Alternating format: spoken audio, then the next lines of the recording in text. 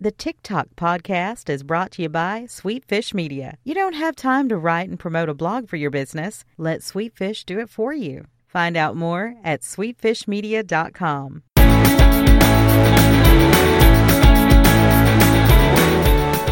You're listening to TikTok, a podcast dedicated to sharing time-saving tools with busy entrepreneurs and marketers. I'm James Carberry. And I'm Sean Blackburn. Let's save some time.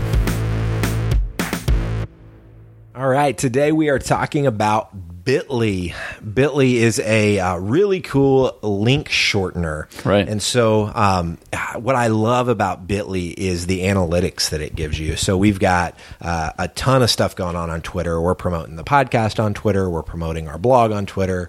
And Bitly allows us to go in and in an instant see, oh man, this link is getting clicked like crazy. Maybe we need to, adjust another headline to match kind of this headline framework because this one's getting, tons of attention. It gives us a barometer on what type of content is our audience wanting to read more of, what headline frameworks are working for us, maybe what hashtags are giving us more exposure. Sure. Sometimes we'll put, hashtag marketing, hashtag entrepreneur. Sometimes it'll be hashtag small biz. And if we see that, all of the ones that have hashtag small biz are getting tons of clicks, oh man, maybe we need to double down on using that hashtag in our content promotion strategy. So I love Bitly, super easy to use. And this is one of those products too that's like super practical. Even like my own personal life, I use Bitly even beyond like business, but social media sharing, it saves your character count. It doesn't have this giant ugly link that's on there.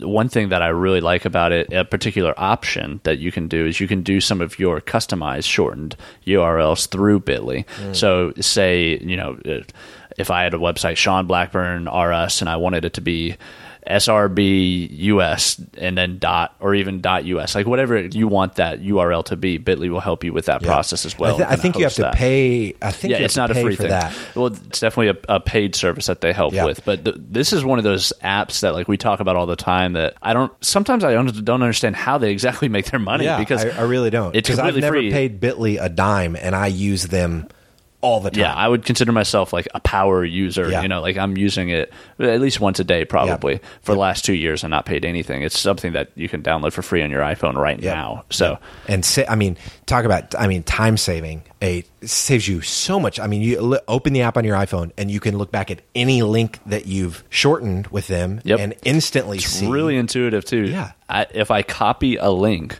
in the web browser in Safari, if I just copy a link and then I go to Bitly, a lot of times it'll say, hey, it looks like you have a link copied on your clipboard. Do you want to save that? Yeah, it does. It's just like, yes, I do, Bitly. That's why I'm here. So it's great. I love it. Awesome. So check that out, bitly.com.